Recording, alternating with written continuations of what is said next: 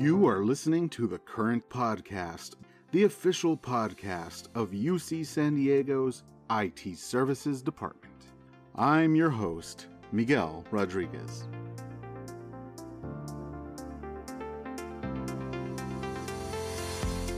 Today is Wednesday, March 23rd.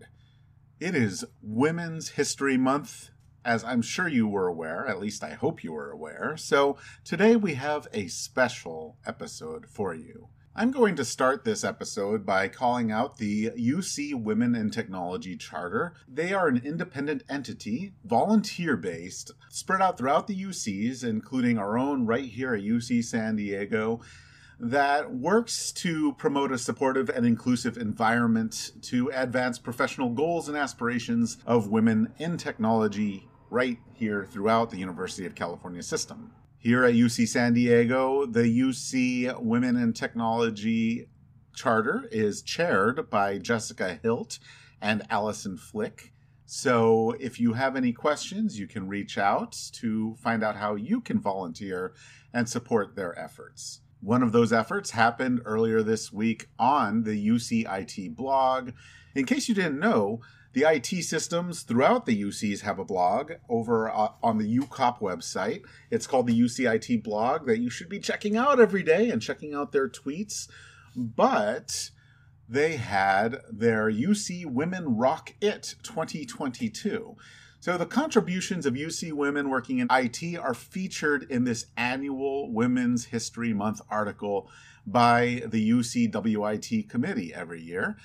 Every campus charter sends in their nominees. And the honoree for UC San Diego this year was La Jefa over at the Media Teaching Lab, my friend Adriene Hughes. So this episode will be a conversation that I had with Adriene Hughes, and when you hear me set the scene, you will see what makes it extra special. But anyway, let's get on with the conversation. I don't want to take up too much time before we get right into the fun. Remember, head over to the UCIT blog to see who else was an honoree for this initiative throughout the other UCs. And on to Adriene. Okay. Hello, Adriene. Hi. Let's set the scene first, because almost 200 episodes of doing this. Wow. Almost 2 years. Well, actually over 2 years of doing this. Congratulations. Thank you. It's pretty wild. This is the first time I've talked to someone in person with a microphone between us. Amazing, right? I have discovered today that one of the things I have to relearn is scheduling transit time, because I was late. Some meeting popped up. It's going to be a bit for us to navigate this space of travel, traffic, parking, walking to a physical building. Remember pre-pandemic, I think I had to schedule in 3 hours out of my day just to prepare, drive, and drive home. That's a lot of time, 3 hours a day to navigate. It's really a new thing for us to have to figure out. You can't just roll out of bed, have a cup of coffee, and sit down at your computer and start working. Yeah, is there an ITS Pro for that 3 hours? Yeah, it would be nice, right? It really would be. So, okay, that's our setting. Why are we here? Adriene Hughes, you're the service owner, is that? So I am the manager, the facilities manager for the Media Teaching Labs. That's it. Facilities manager, Media Teaching Labs. I want to make sure I get all those titles right. But we'll talk a little bit about that. More importantly, though, you have become an honoree of Women in Tech. That just got announced yesterday at the UCIT blog, which is super cool. And first of all, congratulations. Thank you. Obviously, it's well-deserved, at least obvious to me. So what did you find out that you were going to receive that honor, and what do you think about it? Dan Suki actually reached out to me and asked me if it would be all right if I were nominated. And in particular, I actually didn't know anything about it. I do feel honored that out of UCSD, I was the individual that was selected to represent in terms of technology and women in technology specifically. You and me kind of have a certain connection. We have a life experience in the arts and maybe came to the technology a little circuitously, as opposed to some people who live and breathe technology. Is that right? Absolutely correct. Interesting to me, but your position as a woman in technology, did that feel right to you? Well, I entered graduate school, and for those of you who don't know me, I attended graduate school at Tufts University in Boston. It was a program, a consortium between the Museum of Fine Arts Boston. And I went into graduate school as a photographer. My advisor suggested that I take a video production class, and I had never held a camcorder in my life. So I enrolled in the course, and all of a sudden I was learning this stuff called audio cables. What's an XLR? What's an RCA? What's a BNC cable? What is signal? How do you, like the whole thing was a brand new world for me. After 2 weeks, I decided that this is something I didn't want to learn. I went to the instructor, who was a woman in technology. And she said to me, I said to her, thank you very much for this course, but I would like for you to know that I feel very uncomfortable. This isn't something that I actually thought I would be learning. This doesn't interest me. So I wanted to inform you that I'm bowing out of the class. And she said, no, you're not. You're not going anywhere. You're a woman in a man's world, and you have to learn this. And it gave me pause to the point where I thought, I feel uncomfortable because I am a woman who's never been exposed to this sort of, at the time they didn't call it technology.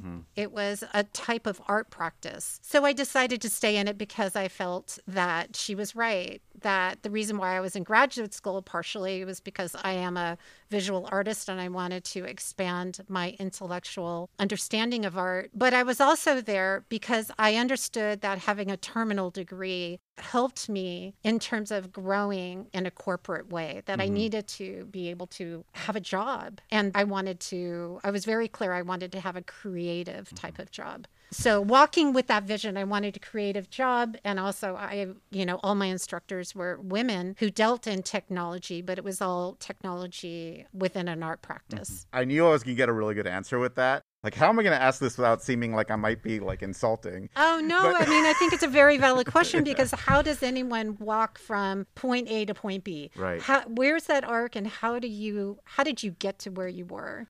And It always starts with a very simple beginning, and also someone that you can trust. Bingo. In the process of taking you outside of your comfort zone.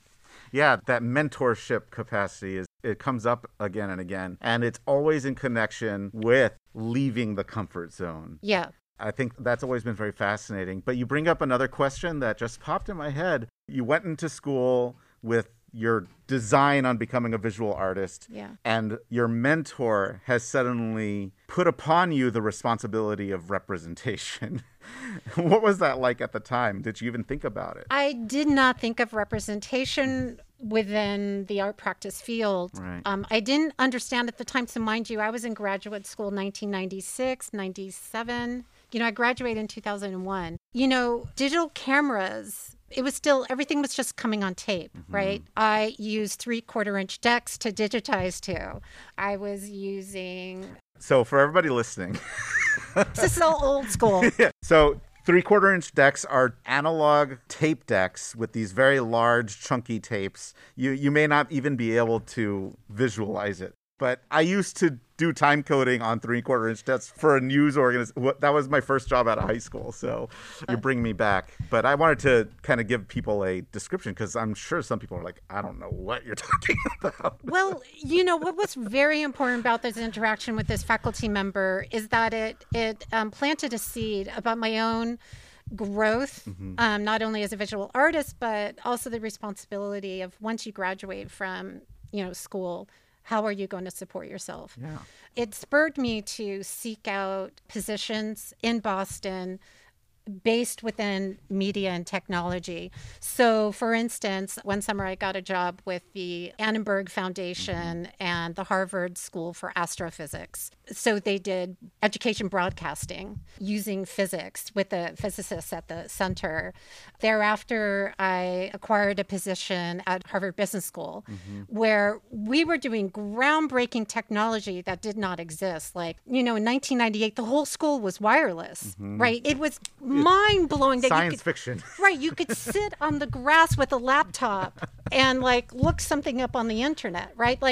How did that even happen? So Harvard Business School invested millions of dollars in technology because of who the kind of people that attend school there and who have graduated and continue to support that institution. So while I was pursuing a conceptual art practice, I also had a foot in the emergence of digital technology, specifically digital technology and education. So that is where that really was birthed for me. Yeah, it's fascinating because, well, first of all, I'm the chair for UC Tech. And one thing that comes up a lot, whether it's research, arts, teaching and learning, whatever, there's not like one thing and then technology. Technology has become a vein that goes through everything. And in a way, your experience has given you almost a leg up amongst other artists I know. You've been able to see both worlds and live in both worlds. And I think that's really something that, it's a blessing.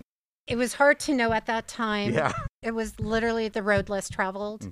And I was also on the cusp as a woman sitting in a space dominated by men that didn't hold a seat for someone like me. But I also was very lucky at Harvard to have, an exceptional boss and people that I worked with who wanted to teach me this technology. So my job, I was an encoder. Yes. So I used to encode. Yeah. Harvard was really fantastic. Back then they used to videotape all of their lectures and then they'd hand me off the tapes. Oh my gosh, that must have been agonizing.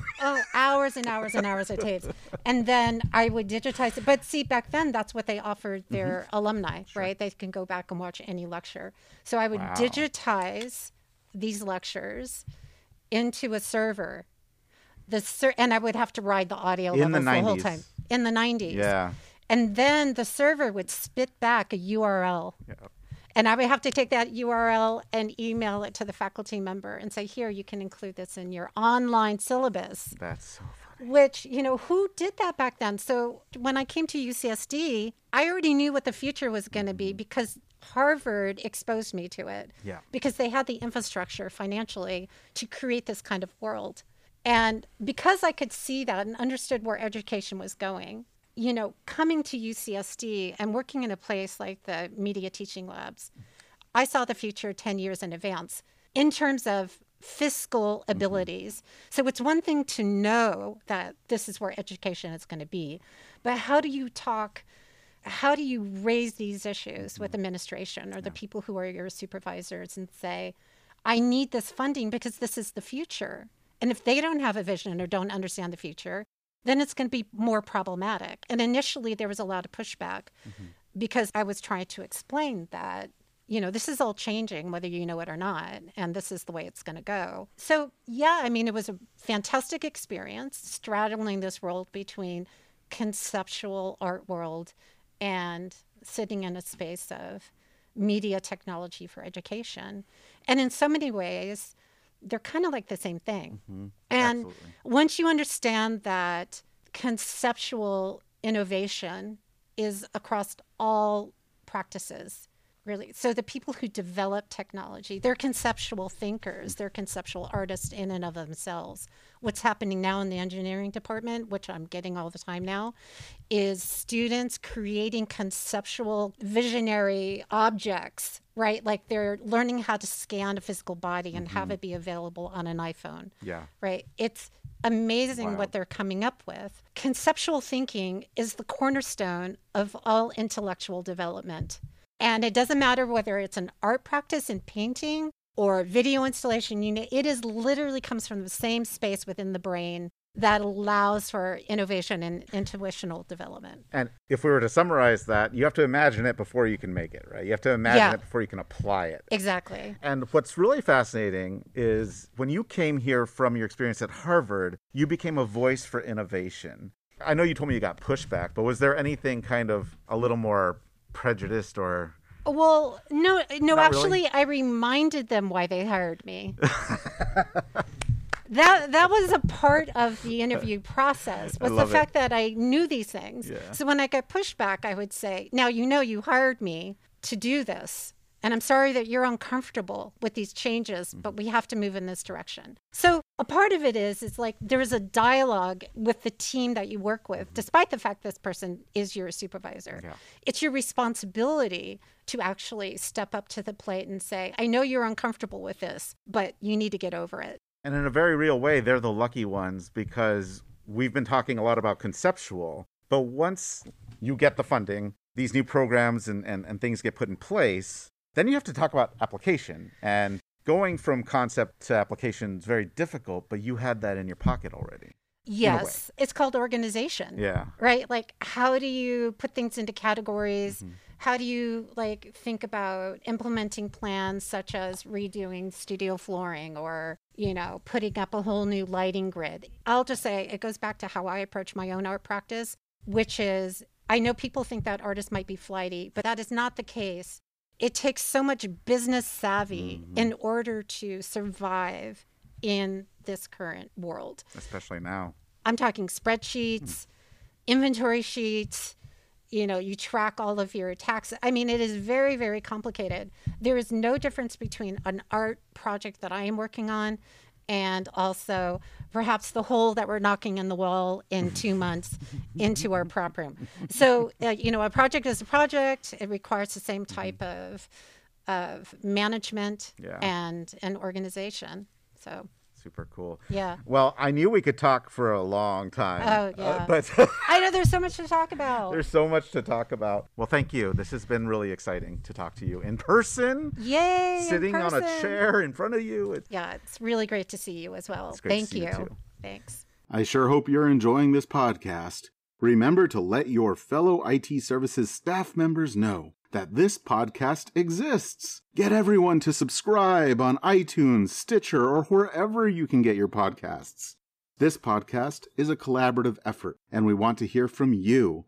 If you have any ideas for podcasts or topics, send them to me at its-podcast@ucsd.edu. That's it for today. Keep an ear out for the next episode of The Current Daily.